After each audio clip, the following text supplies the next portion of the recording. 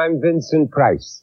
Tonight, Sherlock Holmes invades London's dangerous underworld to track down the man with the twisted lip. As our story begins, Watson is asked to locate a Mr. Isa Whitney, an old friend who occasionally disappears on overnight binges. Whitney is an opium addict. In college, he had laced his pipe tobacco with laudanum, a tincture of opium, in an effort to reproduce the reveries he'd read about in De Quincey and Coleridge. And like those earlier writers, he'd found that the practice was easier to start than to stop. During Holmes's time, many of London's fashionable set were hooked on opium as a result of having been treated with laudanum by their physicians. And while they could still legally buy laudanum at the local pharmacists, quite a few would search for greater strengths and increased dosages of the drug only available in the dangerous opium dens of the city's oriental quarter known as Limehouse. One travel guide written as late as 1957 describes the Limehouse as an area hardly suitable for unaccompanied tourists. Opium dens exist despite the vigilance of the police, but it is not wise for the visitor to see these establishments from the inside. And the same warning would apply in the 1890s, when tonight's story takes place.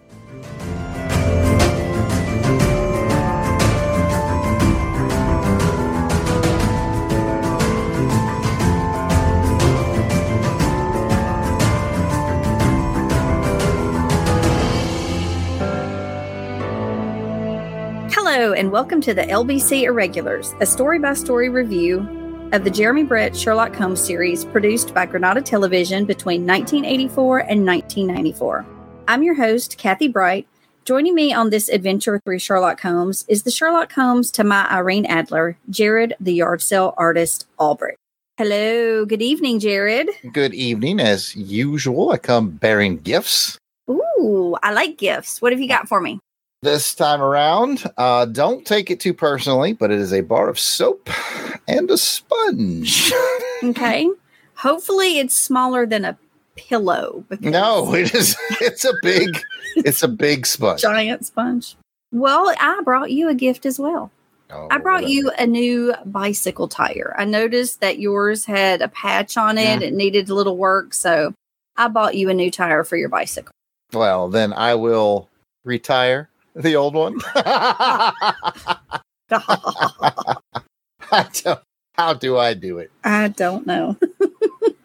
Let's introduce our guest for this evening. On this episode, as we continue our review of the third season of the Granada series, The Return of Sherlock Holmes, we decided to reach out a bit further in our podcast family and welcome writer, speaker, and podcaster extraordinaire, and from what I understand, Jared's best friend, Mr. Alan J. Porter. Good evening, Alan. How are you tonight? I'm great, Kathy. Thank you for having me on the show. I've been wanting to be on the show ever since you first mentioned doing it. So I'm delighted to be here this evening. Well, I'm excited to have you here. I feel like you're automatically the expert since your home country. I can do the accent here. Exactly. Yeah. He's written an actual short story or two. Is it two? Yeah, it is two. Yep. I thought so. Well, why don't you tell everybody what those are? So if they want to go read those.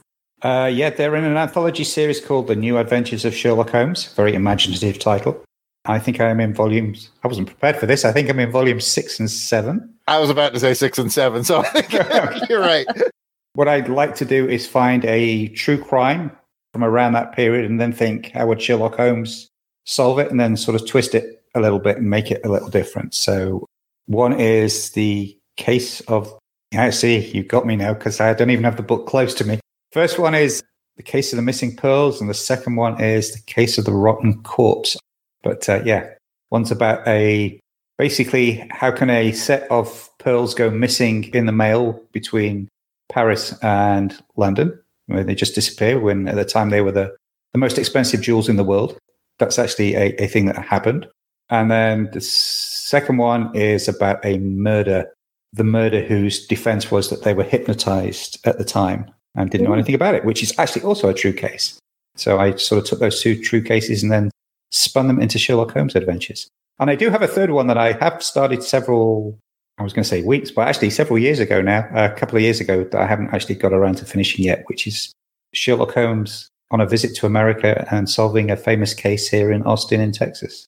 I will hopefully at some point get around to finishing that one. That all sounds very interesting. I think everyone should go check out those stories. As an avid eBay seller, there's so many ways those pearls could have got lost. I'm just telling you right now. Yeah, but if this was when they actually had an efficient postal service. One of the things that this used to get me, you'd watch the show and they'd write a letter and they'd put it in the mail and they'd get a response the same day. And I was like, wasn't that efficient? It was actually more efficient than that. In London, around that time, they had 10 postal deliveries a day. Woo! Oh, my goodness. That's a lot. Yeah, basically it was the email of the day. It was the main way they communicated. Very complex and very efficient postal service at that point. Kind of like bike messengers these days in big cities like New York. Yeah, pretty much, yeah. They had so much mail that the mail carriers sometimes had one or even two assistants with them because they had to carry the other mail in separate bags and stuff because they had so much mail. And it was thought to be the safest way to actually deliver stuff was in the mail. And now, not so much. Nope. Beads of sweat with every package I send. I'm with you on that one. Well, awesome. We're glad to have Alan with us here on this episode. And I think it might be time for Kathy to give us a recap on our first story. If you're not familiar with the man with the twisted lip, you might just get your ending spoiled.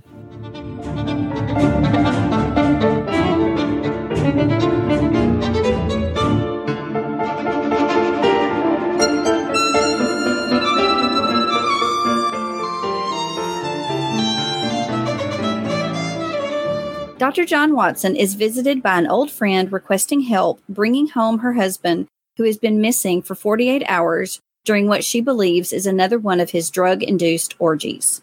Watson visits the Bar of Gold opium den and finds the missing Isa Whitney. He is astonished to also find a disguised Sherlock Holmes amidst the troubled patrons of the opium den.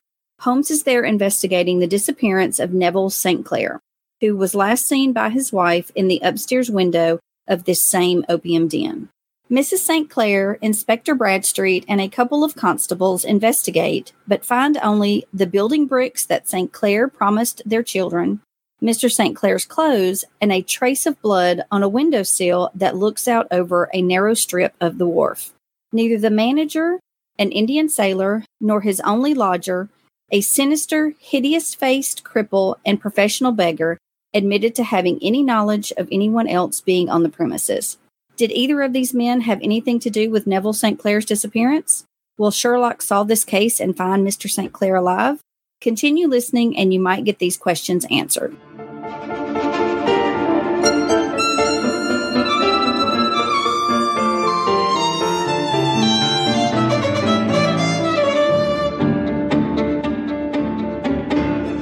Excellent job, Kathy. Now it is time for the highs, lows, and what those, where we each take a look at the good, the bad, the meh, whatever we're feeling on this episode. We will start with Mr. Alan J. Porter himself. Sir, you get to lead off round one. Okay, I'm going to start with a high, which is actually the opening bit with Watson receiving a guest, a lady from his past. I always wonder with Watson, he has the reputation of the ladies' man, and when he has lady visitors, you just wonder how deep that relationship is in the past. But I just thought the whole way that was handled, the whole way with Mrs. Hudson about Holmes has disappeared again for a couple of days, but they just take it in their stride. It happens all the time.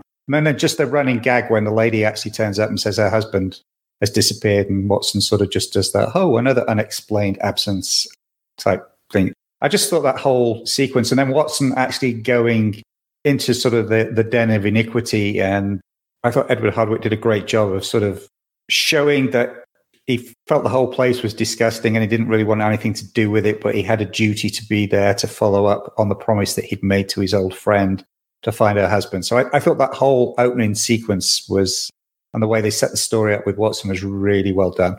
I absolutely agree, by the way. I really like the part where she said, well, what should I tell Mr. Holmes if he comes back and you're not here? Tell him I've gone missing. Yeah. Without a trace, I think, also. Yeah. I love the fact that Mrs. Hudson just came in with a food already packaged and stuff. It's like as if she knew he was just going to disappear himself. So yeah, I thought it was really good. Yeah, definitely. And I also picked up on that, what you're talking about, just that almost every iteration of Watson, I've watched a lot of the 54 TV series and of course this, he just has this bravery about him. Doesn't want to go to the den like you mentioned, Alan, but if he's scared, he doesn't show it. He just has this true bravery about him, like a soldier's bravery, which would make sense. Yeah, that's actually was the point I was just going to make. It. I know they mentioned the fact that he's a veteran and a soldier a few times, but this was one of those occasions where you saw it coming through and it was implied without them actually explicitly talking about the fact that he was an ex-military man. There are times when his actions just show that, and I think this was one of those. Cool. And Kathy likes to keep an eye on Watson, so as we get into the first round, what are your thoughts on Watson in this episode, Kathy? And then you can pull a Pat double dip into a high or a lower one. Of course I will. And as usual, y'all steal my Watson watch. It is the very first scene when he says, I quote, "Tell Holmes that I disappeared without a trace," because that is what he always does. I also want to mention, Alan mentioned how, the ladies' man or whatever. Well, I know there's two theories on, is Watson married? Is he single, ladies' man? In this particular story, he is married. And the lady that comes and visits his home is a friend of Watson's wife. So I just wanted to make note that was a little bit of a difference in the story versus the TV episode. To go along with what y'all discussed about his bravery, one of my favorite scenes, especially in the early part of the episode, is with not even a second thought, Holmes goes, "Oh, are you going to come along?" And he was like, "Absolutely." He didn't even question it, didn't stop to think, nothing. I think Jared's mentioned before on other episodes, this is my guy. I'm going to do whatever he asks me to do. Bravery and loyalty, definitely qualities of Watson. I also liked, while we're on Watson Watch, I also liked how when Holmes pulled him in, that was a pretty good disguise for Holmes. And a lot of other Watsons would not have seen through it as quickly as this Watson does. And he seemed completely charmed by it. Like, I feel like he almost was like grinning, like, "Oh my gosh, look at you." Most of the other Watsons I saw he would have had to say, "Hey, it's me, it's Sherlock Holmes." Take off the nose. "Oh, look, but this Watson was like, "Holmes, what are you doing? How much opium have you smoked?" Holmes was like, "Only enough to blend in." Well, and that kind of leads to, my actual really high for this episode is, I feel like Watson is very chipper in this episode. He smiles a lot. And I do get, these episodes are very similar to me. They both have cab rides out to the country. They both involve missing people. So I may get the episodes confused on certain parts, but I just feel like we get Chipper Watson in both of these episodes, actually, which I'm a fan of Watson, so I enjoy that quite a bit. And I think Edward Hardwicke does a great job at portraying serious, but yet also charmed by Sherlock Holmes. Well, for my first round, I'll lead with a low so I can bring a high into the other one. And it's really no fault of the producers, the actors, or anything. I think it's really the source material on this one. I'm not a super smart guy, but I'm like, if you saw a dude up in the window that was clearly your husband and you went up there and all that was there was a dirty beggar, pretty sure that dirty beggar's your husband. I was just like, the episode as well, it's not really a knock on the show. It's well executed. It's fun to watch.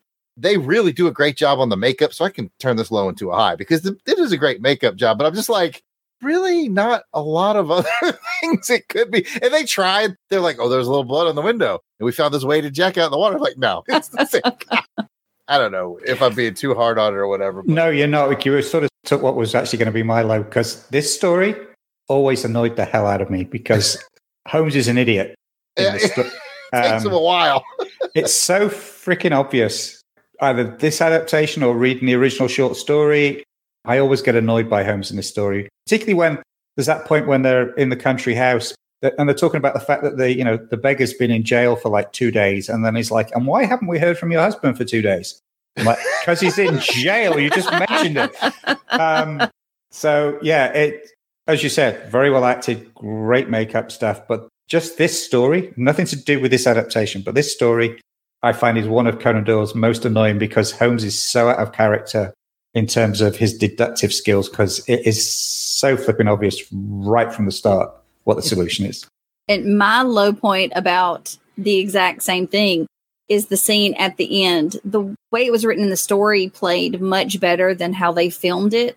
In the story, it's Holmes like sitting there scrubbing the man's face down.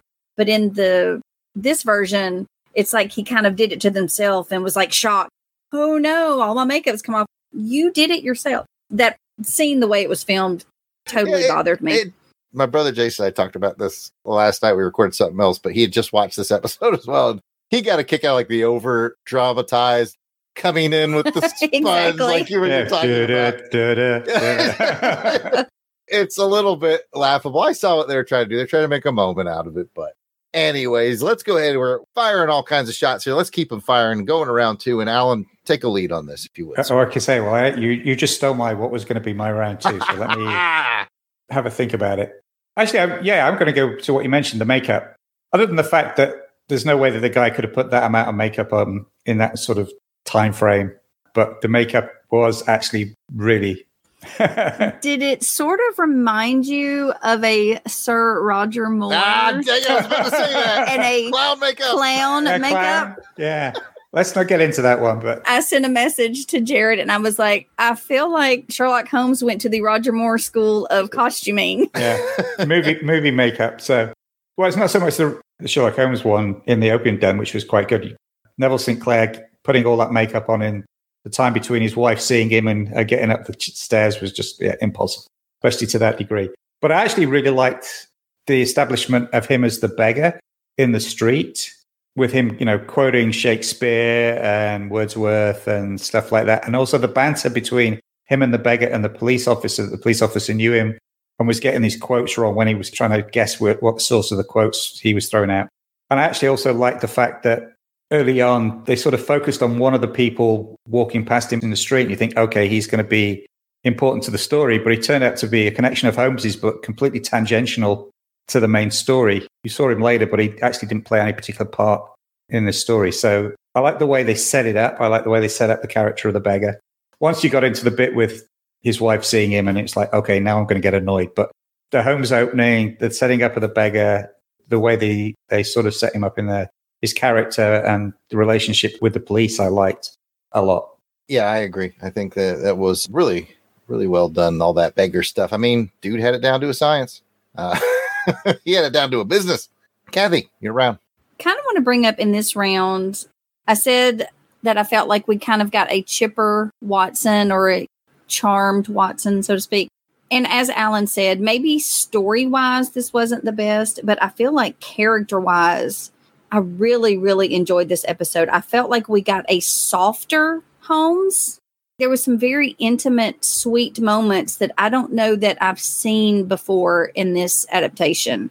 When he is at the home of Mrs. St. Clair and she begs him, just please help me find my husband. And the look he kind of gives her as she walks off and she's extremely upset, he just looked like he had a softness. Usually he's so flippant about other people's emotions or what they're going through and just seems to be completely void of understanding those feelings, right? And then also when the little girl comes in the room, when he's in his meditative state and the little girl walks in, and it was just such a sweet, soft, gentle moment. He didn't roll his eyes at her or be bothered by the fact. Like, it was just a genuinely sweet moment, and I really liked it. So I feel like we got a softer Holmes in this episode, and I enjoyed that. Good point. I love it. I have a question. It seems like every Victorian household has at least 2 fully furnished guest rooms for Holmes and Watson to stay overnight and who just turn up uninvited, and they have guest rooms with pajamas and dressing gowns and everything ready for them. It seems to be a staple of every Victorian house that they stop by, is they have lovely furnished guest rooms ready and waiting for them. I just assume that's all of London. I figure I can stop by anybody's house and be like, hey, let me get some PJs and crash your guest room. Certain that'll work out for me. As the closing of all this discussion, I'll end with a high like I promised. I really enjoyed the smaller part actors, especially I think his name was Mr. Alaska, the Indian sailor. I thought he played it really well. I just thought he was a good actor. I totally had to Google what that word meant, by the way. Which one? The Alaska or whatever he is. I thought they were saying Alaska, like his name was Alaska. I know. I thought his name, when I was reading the short story, I thought that was his name. And I'm like, what is this? Luckily, I'm digital, so I hit it. And I'm like, look up. And it's like, oh, an Indian sailor. Makes sense. Oh, it's a term. Yeah. Oh, I thought that was the dude's name. I did too. Here on the podcast. Okay. So he's Alaska? Yes. Okay, I get it now. It's all coming into vote. Anyway, the actor was quite good. He gave his lines really well. Oh, she said, you told me there's nobody up. He's just a beggar. He's nobody. Like he played that real kind of smarmy, I'm smoothing things over kind of guy. And I kind of liked him. He's one of those well-known character actor faces. You see him in a lot of British TV stuff from the 70s they're not scraping 80s. the bottom of the barrel. No, not at all.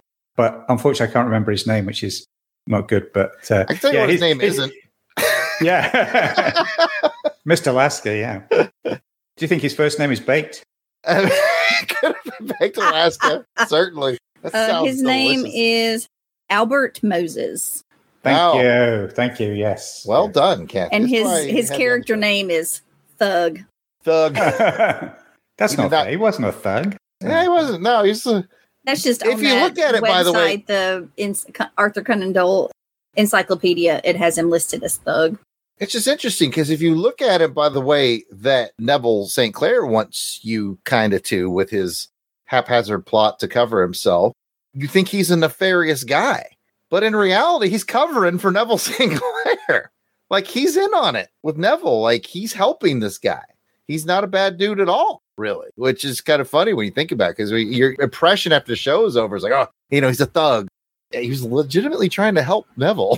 But he also runs a opium den. So does he? I thought he just ran that boarding house. It was the same building. The opium den is underneath. It's in the basement of that same building. Oh, I didn't put that together. I thought that I'm pretty sure the guy whose name I thought was Alaska was just running a boarding house. And that may only be from the short story. Maybe that's a detail in the story that they don't talk about in the episode. I got to really start paying attention. Okay, you're out. Your powers of observation failed you, Jared. So there's a shocker. Which Bond movie is he in? What? Oh, snap. Don't tell me. Is he an Octopussy? Nope. Oh, I thought he might have been in the gang, with the yo-yo saw. Yeah. Oh, no. Is he in? I'm going with Man with the Golden Gun. Oh, he is in Octopussy, but that wasn't the one I was going for. He's actually he's been in 2 Bond movies. What? That's crazy. What's the other one? The Spy Who Loved Me. He played a barman in The Spy Who Loved Me. Ah, very cool. I love the Bond connection. Very cool. All right. Do we have any other burning thoughts before we move on? The only thing I want to mention is I really enjoyed the scene with him and Bradstreet. We always joke about how he is with Inspector Lestrade. He seemed to very much respect Inspector Bradstreet.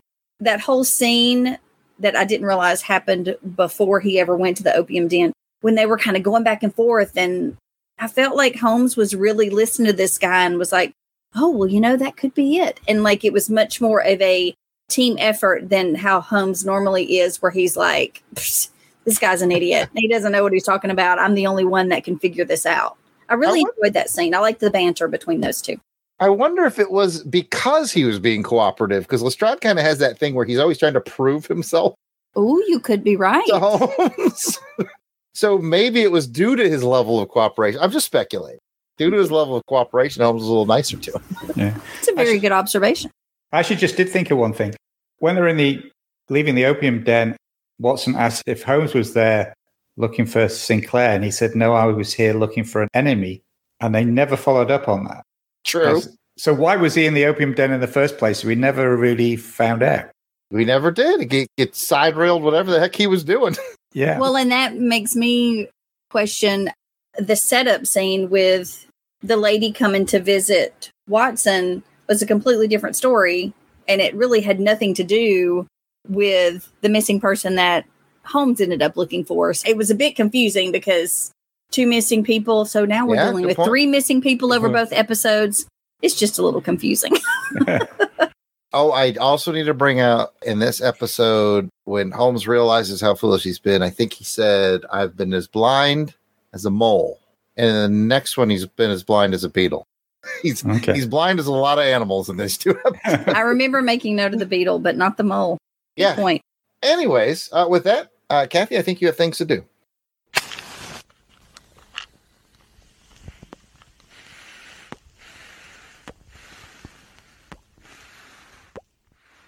Now that we're done with our discussion of this episode, what did we think? Well, we just happen to have a system in place that helps us rate each episode. On a scale of 1 to 5 pipes, 5, you loved it. It solved your mystery. Aha! 4, it was really good. 3, it was all right. 2, you did not like it. 1, you hated it. It threw you off of Rockenbach Falls. So, how would you rate this story, Alan? You may guess from my little screed earlier about how much this story annoys me that it's going to be the low end. I think it's actually going to be a 2 for me, story-wise. Like I said, not the adaptation, the actors, they did a great job. The fact that Holmes is as blind as a mole, beetle, whatever, almost right from the very beginning. The resolution with the makeup, the unanswered questions about what Holmes was doing in the opium den. There's just too many issues, I think, with this story. I still think the adaptation was very well done. I think it's the source material for me that really knocks this one down. Not Conan Doyle's best. I will accept that. I feel like for me, the characters overshadowed the story. I always loved the relationship and the banter between Watson and Holmes. Holmes throws shade at Watson. Watson laughs it off. It just brings me joy. So I think I'm going to give this episode a 3. Jared, what about you?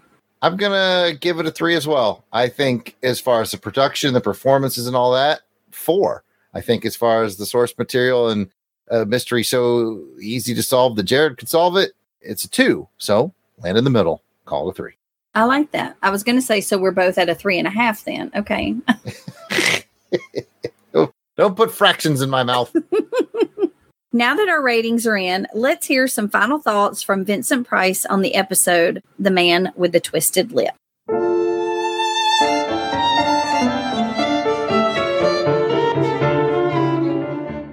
Tonight's episode is not the first time that Holmes has been able to fool even his best friend with his intricate disguises. In the final problem, Holmes's impersonation of an Italian priest was so convincing that Watson failed to see through it. And 3 years later, after his struggle with Moriarty at Reichenbach Falls, Holmes returned to London as an elderly deformed bookseller. Again, the good doctor was fooled. Holmes's wardrobe for these disguises must have been very extensive, for we are told that he had at least 5 small refuges in different parts of London where he could pop in and change his costumes and his makeup completely. Conan Doyle got the idea for Holmes's disguises from the first chief of the French Sûreté, Eugène Vidocq. Vidocq was famous for being able to transform himself to suit any occasion. At times he would add several inches to his height or stain his face with walnut liquor to change his complexion. He could also manufacture false blisters and create leg iron marks on his shins if necessary. Next time, Holmes tries to unravel the puzzle of a sinister kidnapping in the adventure of the Priory School. Until then, for Mystery, I'm Vincent Price. Good night.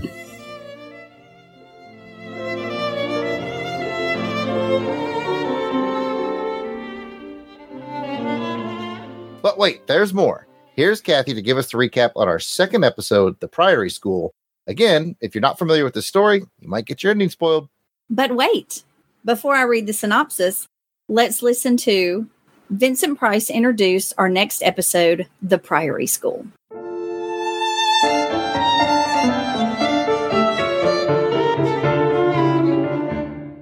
Good evening, and welcome to Mystery. I'm Vincent Price. Tonight, Sherlock Holmes gets to the bottom of a sinister kidnapping in the adventure of the Priory School. What kind of formal education did Sherlock Holmes have? Well, the tales don't give us any real information about his schooling, and Holmes fans have debated the subject for years. But here's what we do know. Holmes was a descendant of country squires and probably had an education befitting that heritage. And during what he referred to as his 2 years at college, a classmate's father encouraged young Sherlock to make a profession out of the puzzle solving that had become his hobby. In one of the stories, Holmes tells us that during my last years at the university, there was a good deal of talk about myself and my methods. Well, I'll bet there was.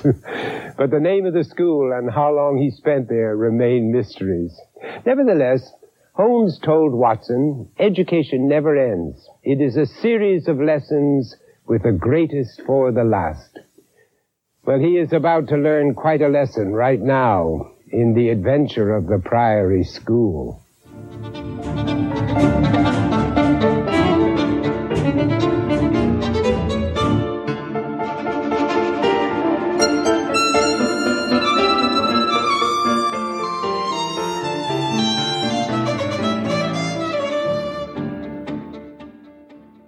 An unkempt and exhausted Thornycroft Huxtable suddenly and dramatically stumbles into 221B.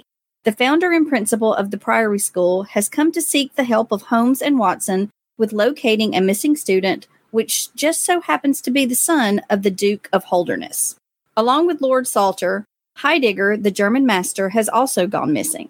As Mr. Huxtable offers what details he can of the case, Holmes quickly discounts that Heidegger could have carried the boy off on the one missing bicycle, or that the bicycle was a diversion, as they would have hidden 2 bicycles in that scenario instead of just the one. Although Holmes was disappointed with these original theories, he thought they were a good start to the investigation. So off went Holmes and Watson to the school to help find the missing lord. Will they find Lord Salter?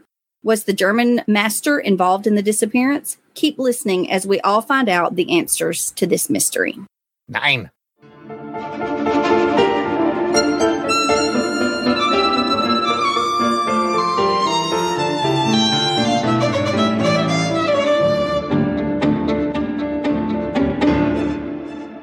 Now it is time to get into our highs, lows, what does.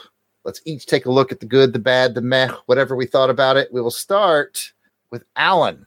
I am actually going to give a high to the locations in this. I think this was beautiful to look at. It's great stuff. Personally, that's actually the area not far from where I grew up. So I actually been to a lot of those locations. The baronial mansion, I immediately recognized it. It's Chatsworth House.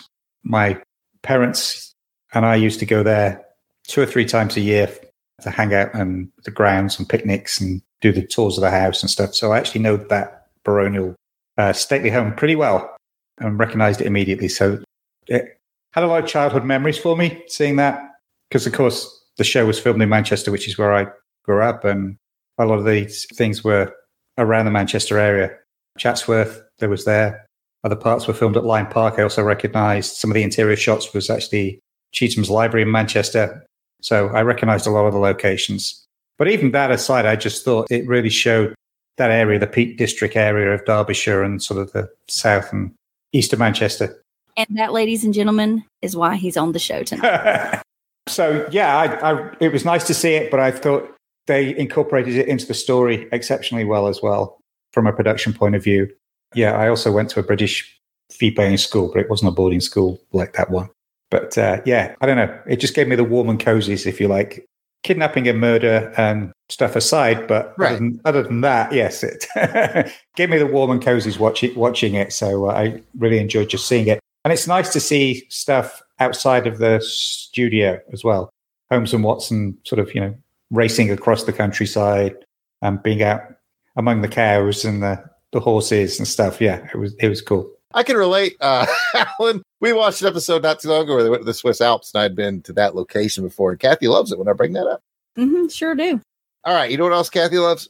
Kathy loves it when I steal her Watson Watch stuff right before she's about to say it. But it has to be said, my high point of this episode has got to be when Holmes is lost in thought, and Watson says, hey, I think there's like a little place we get something to eat right up the road. And Holmes gives him nothing. And then a few minutes later, Holmes comes out of it and he's like, oh, you're probably hungry. I think there's a place to eat right up the road. And Watson is so used to Holmes. He's just like, yeah, let's go. Let's go. Let's just go to the place. I literally just told you that. It bounced right off of you. And then he acted like he thought of it. And I just thought that was brilliant. It really shows the relationship between the two guys. And thusly is my favorite part of this episode. Although I have other highs. And I just love to steal Kathy's Watson Watch before she's able to talk about it. So, Kathy, what do you got for Watson Watch? There's two in particular. The beginning of the episode when the principal is asking for help and Holmes is listing the reasons why. And Watson's over there is going, what is he talking about? I'm not in any scarlet fever. Like, he's like, he's totally lying. All the reasons why they couldn't help him. He was making things up. Totally making it up. And then when they were reviewing the maps of the area and they stand up and Holmes pats Watson on the shoulder. He's like, you did good. He goes, oh, and dinner's almost ready. That you should be happy to know that. So it's like, even he knows that Watson loves to eat. He's got Watson's like eating schedule. Exactly. But this was such a heavy Watson episode for me. Even the fact that once they finally found the boy, he was the one chasing after him to try to save the boy. And the scenes where Watson is running across the moor and he's like getting all breathless. Holmes seems not bothered at all, but Watson's just like, he's over there about to die. Speaking of Watson about to die, I got to add this to Watson Watch. When he eats the food at the... That's what I was going to go. So you mentioned his eating schedule. The white pie, which basically I think was turnips and sweets in a horrible pastry case.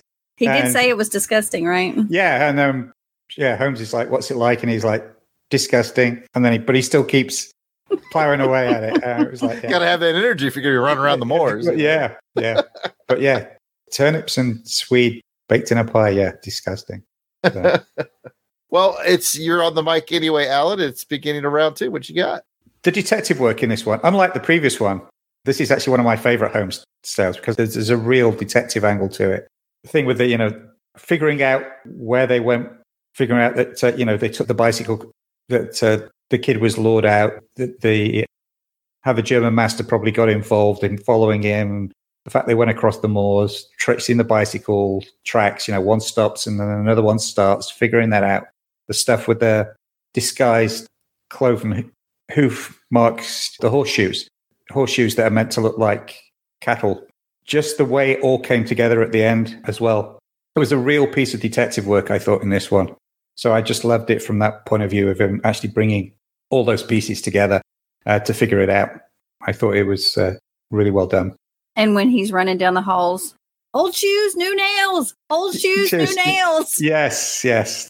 He gets so excited in explaining it. Like, he explains it really fast. And I had to what? Why is that important? Like, I keep going back, and I eventually figured out what Alan has clearly figured out, that they were basically covering the tracks, trying to make it like cattle had gone through there. Yeah, and then the Duke says something about, well, there'll be no cattle out at this time of the year because it's too cold and stuff like, yeah. Then I've been blind as a beetle. A beetle, yes. I don't know that any of the Beatles were blind, but I don't know any Beatles experts to ask. But if only you knew somebody who knew something about beetles. Just a little something. I think that's a different kind of beetle. Oh, right. Oh, okay. These are not named Ringo, John, Paul. Who am I forgetting? George. Oh, everybody forgets George. Possibly Pete Best, because I've been listening to the program. All right, so this was definitely a big high for me because I actually paused the episode. Because originally, I think the bounty to finding that kid was £2,000. Anybody else pause to see how much that check was for that the Duke gave him at the end? It was 12. But no, the total was actually 6,000. It's 6,000. I thought at the beginning it started as 2, and then Holmes demanded 6.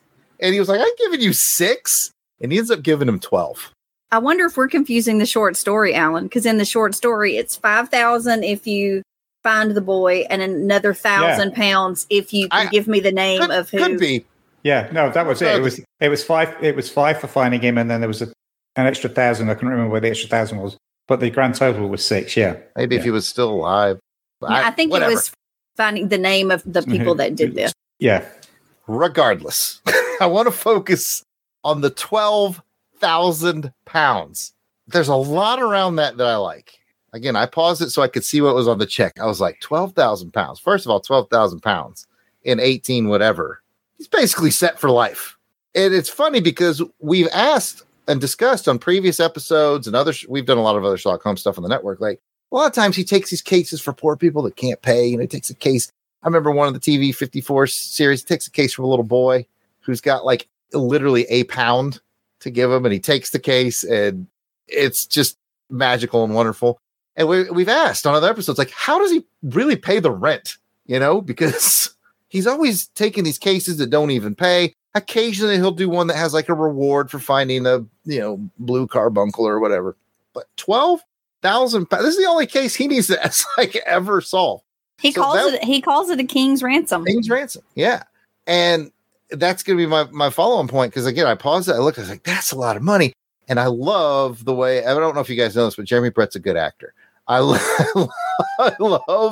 the way he plays it. Even Holmes, who doesn't get giddy or whatever, it flashes in his eyes that he's like, in his Holmesian way, you have to watch it, folks, to really experience it. But in Holmesian way, just with facial expressions, he basically says, get ready for the bleep button, Kathy. Holy like in that very stoic Holmes way, the way he communicates it just through his face. And he makes a couple of noises. I think he's like, or something like that. I just thought that moment was absolutely magical. So do you want to know what that is today? It's probably a lot of money. What is it? £2,018,723. Impressive. Pounds? Yes. So it's even more dollars. Even more dollars, yes. Oh, my goodness. I told you. All those times we wondered, how does he make rent? Now we know. I mean, there are certain cases here. Like earlier ones with the Irene Adler case with Scandal in Bohemia when the king gives him a whole ton of money. There's ones where he does take very large check that then covers, and plus he comes from a fairly well-to-do family anyway. So that's what I was going to ask if he. I think he has a private income. I actually didn't know that. Okay, so I know that he comes from a fairly well-to-do family in Sherlock, Cumberpatch and all that.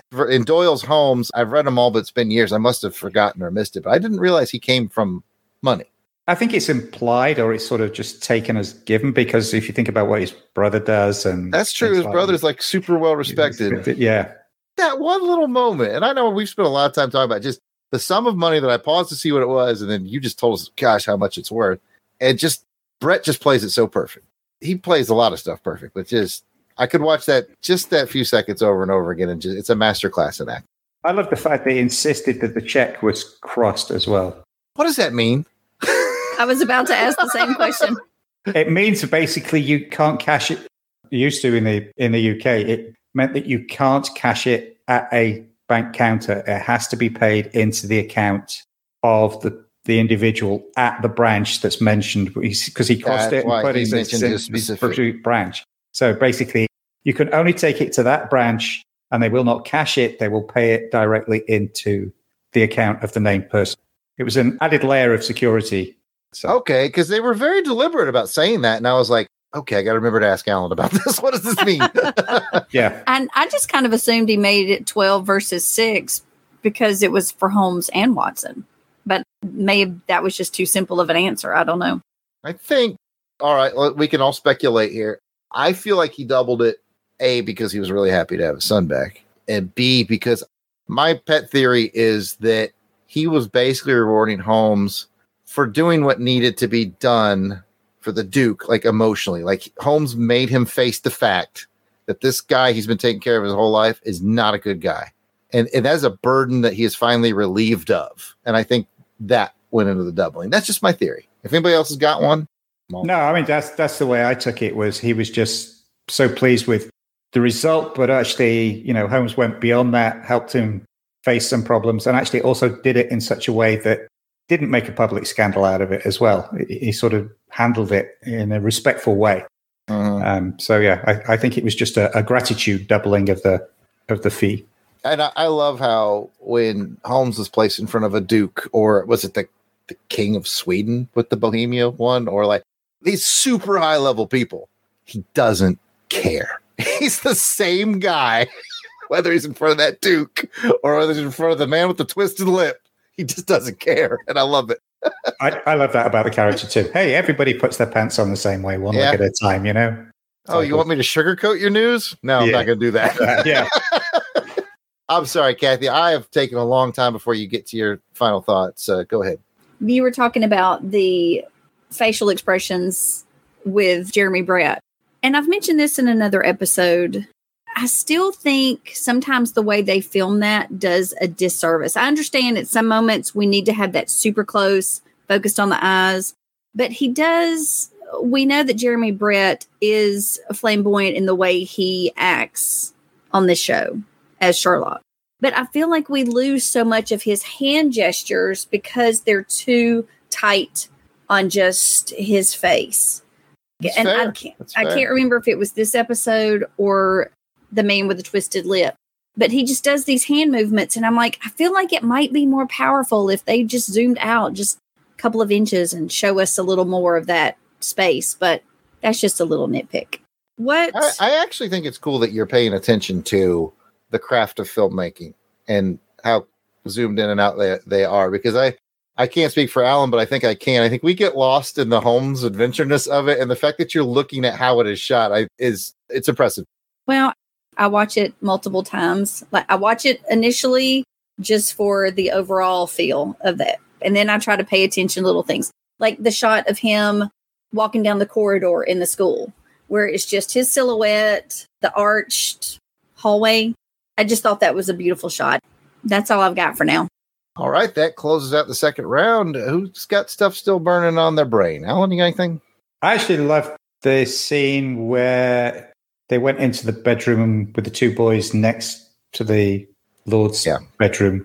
You learned so much about those two kids, their relationship, and the fact that they knew that the other kid was unhappy, but sort of kept it to themselves.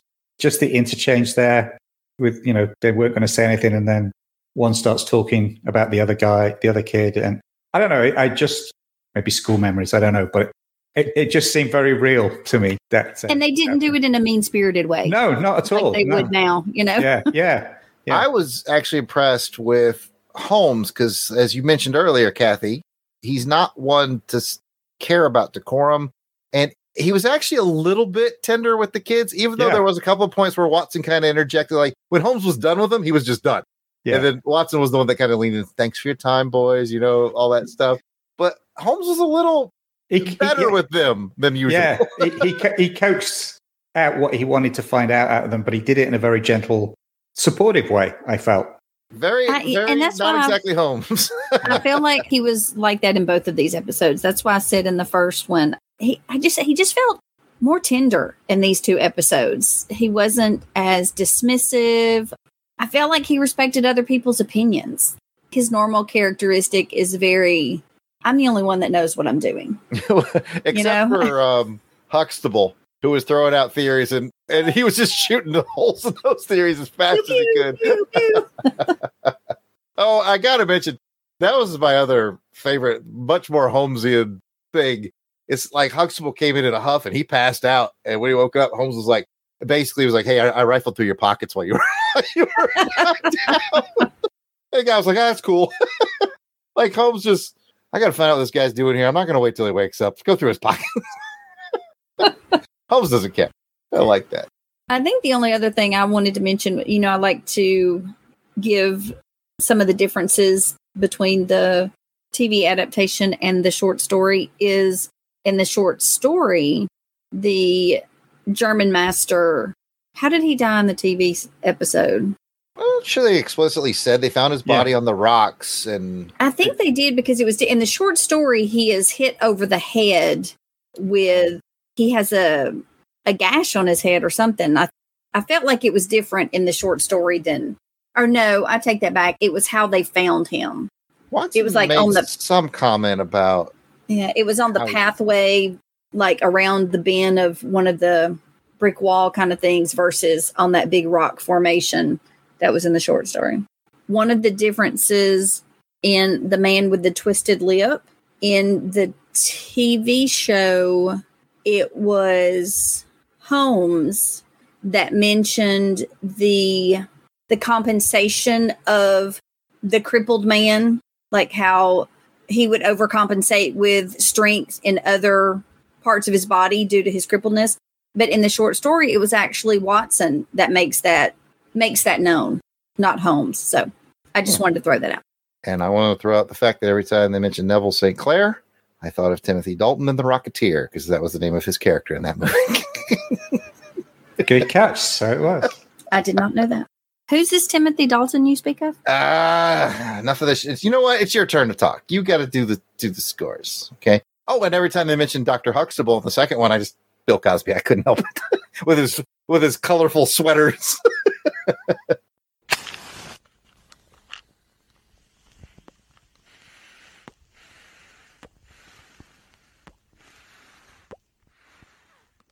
That's a wrap on the Priory School. What did we think of this episode? As a reminder, we have a system in place that helps us rate each episode. On a scale of 1 to 5 pipes, 5, you loved it. It solved your mystery. Aha! 4, it was really good. 3, it was all right. 2, you didn't like it. 1, you hated it. It threw you off of Reichenbach Falls. How would you rate this story, Alan? As I said, this is actually one of my favorite Sherlock Holmes stories, unlike the other one. And I thought this was a great adaptation, and just the way it was filmed, where it was filmed, it's a full 5 pipes for me on this one. That's a lot of pressure, Jared. I tell you what. Man, Alan just wrote a 12,000-pound check to this episode. Yes, he did. Because my initial thought was at a 4, but Alan's just about got me convinced. Ooh, I'm going to call it 4.5. Kathy, what do you got? Nobody said we could do half points on this show. We're not allowed to. I was trying to slip one past the goalie there. It's my show. I can do what I want. Ooh, Kathy's getting sassy, Kathy. Well, I mean, if we can't do halvesies, I'm totally cool with doing quarters. We're not going down that rabbit hole. 4 1/4. 4. I keep trying this on the live streams, and y'all aren't understanding my joke. It's not halvesies. It's quarters. No. All right. Here's my actual answer. I'm going to give this one 4 strong pipes. I'll be like Pat. I'm going to give it 4 strong pipes. I like this one a lot. You know, for me, I think we covered this episode already, Kathy. The 5 for me, I love the blue carbone. That's my 5 level right now. This one came really close. I think my biggest challenge, the only reason I don't go to the full 5, and it's kind of not fair because I did address it. Like, we got all the way to the end, and I kept going, okay, but why? There's no ransom. What is his end game? And at the end, they were like, well, I guess his end game was, power over me. And I was like, seems lame. Like, why don't you just have him killed? you're the Duke, I don't know. That part just bugged me. Like, they went through all this, and finally at the end of the episode, Holmes was like, even Holmes was like, but why? why is this guy kidnapping? It just, his motivations seemed like he was mad. He was grumpy. I don't know. The only thing that holds it back from the 5. I liked it a lot, though.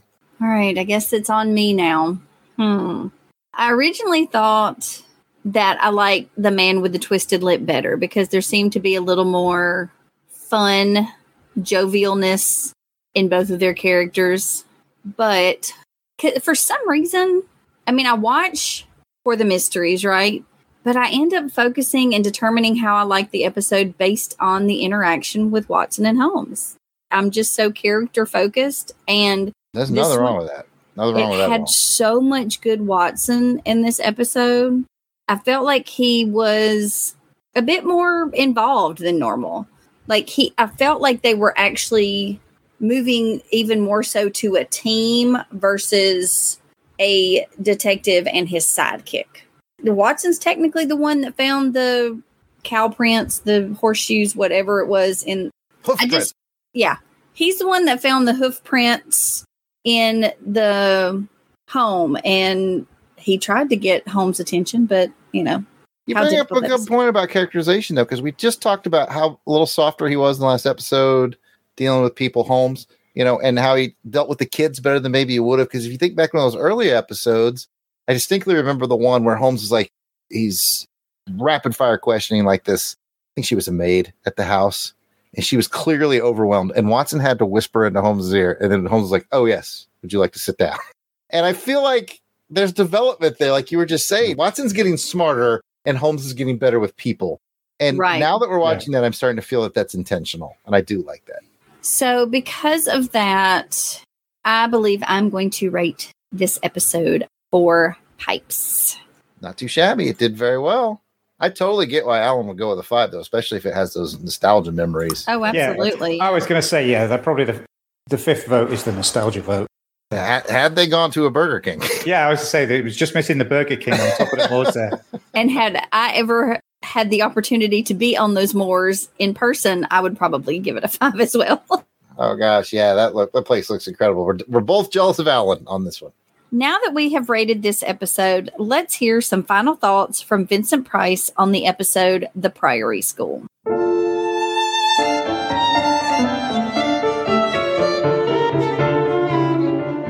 We've mentioned here before that Holmes worked for the love of his art rather than for the acquisition of wealth.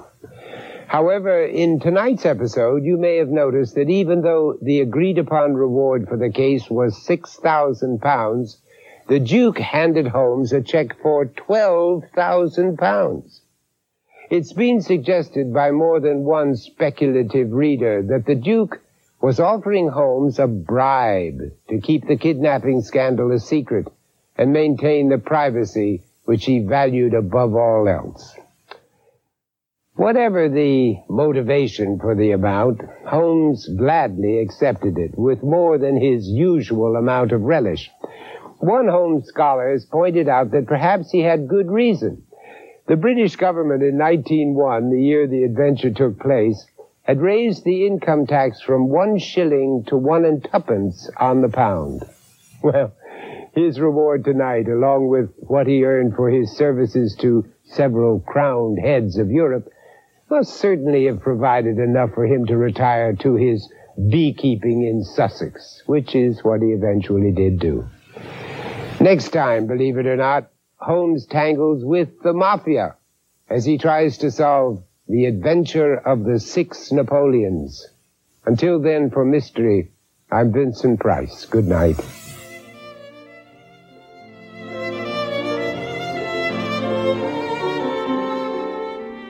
Before we ride off in our handsome cab for this episode, let's thank the Crusaders Club members who help pay the rent here at 221B. They're £12,000 per month. These are the fine folks who have joined our crusade. They enjoy exclusive access to special long box episodes, voting to help determine show content, raffle prizes, special live streams that only they get access to, priority seating on podcast episodes. There's a lot to like, and these are the folks who are liking that stuff.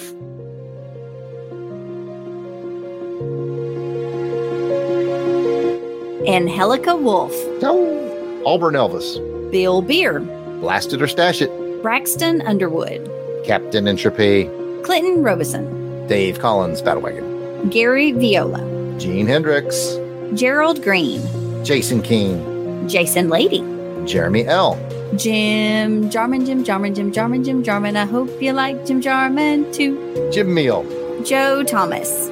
John Watson. Love that name. Josh Strickland. Candace Ward. Captivating Kathy Wright, the MVP. That's me. It's you. Mark Ross, a.k.a. Cluck Trent. Maxwell Traver. Matt and Lizzie Passo. Michael Wagner. Miranda W. P.D. Devins. Paul Hicks. Rick from Jeff and Rick Present. Rob Morgan. Samantha Maney. Sean Urbanski. Spidey67. Spreadsheet. Steve Cronin. Tim Price. Tony Pennington. And Toronto Cop. If we missed anyone on our list, of course, we apologize. Keep in mind we record these episodes well in advance of release, so if you're a recent addition, we will add you soon. But no worries, you can always let us know that we missed you by sending an email to contact@longboxcrusade.com, and we will square it all away. As a reminder, you can become a Crusaders Club member by heading over to patreon.com/longboxcrusade. For as little as just $1 a month, you get access to the amazing world of Crusaders Club. Come check it out. And if you don't have any scratch, but you want to support the show, we are on YouTube. We'd love to get a subscription from you on YouTube. We are Longbox Crusade. Offer not available in all areas, especially for Jason.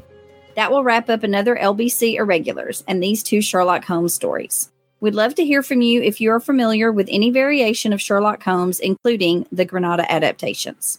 You can find us on Twitter, Facebook, Instagram, and YouTube at Longbox Crusade. Our email address, contact@longboxcrusade.com.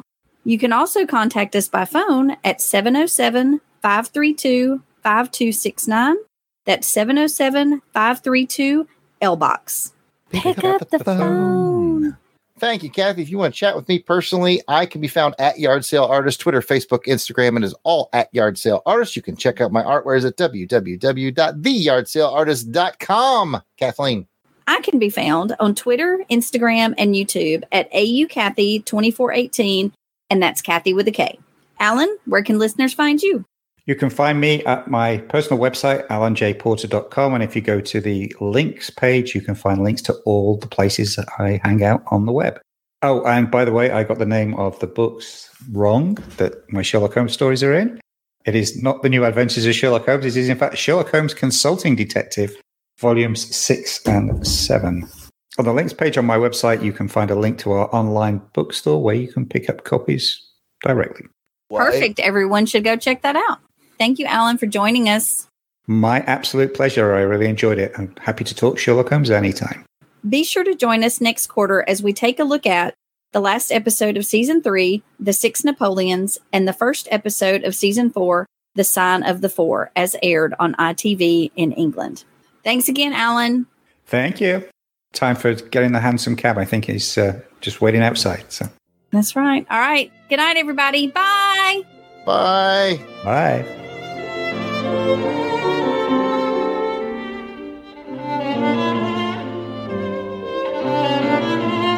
Outtakes. Thornycroft? No. I'm talking about Priory. I'm just looking at the word Thornycroft. Pat would have never made it out of here alive.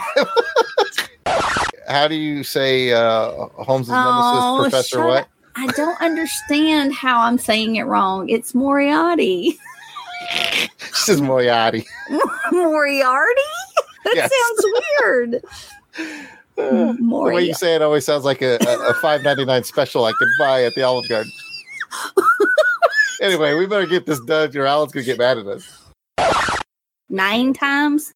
No, 9, German for no. No, it was not involved. I was just, Ferris Bueller. 9 times? 9 times.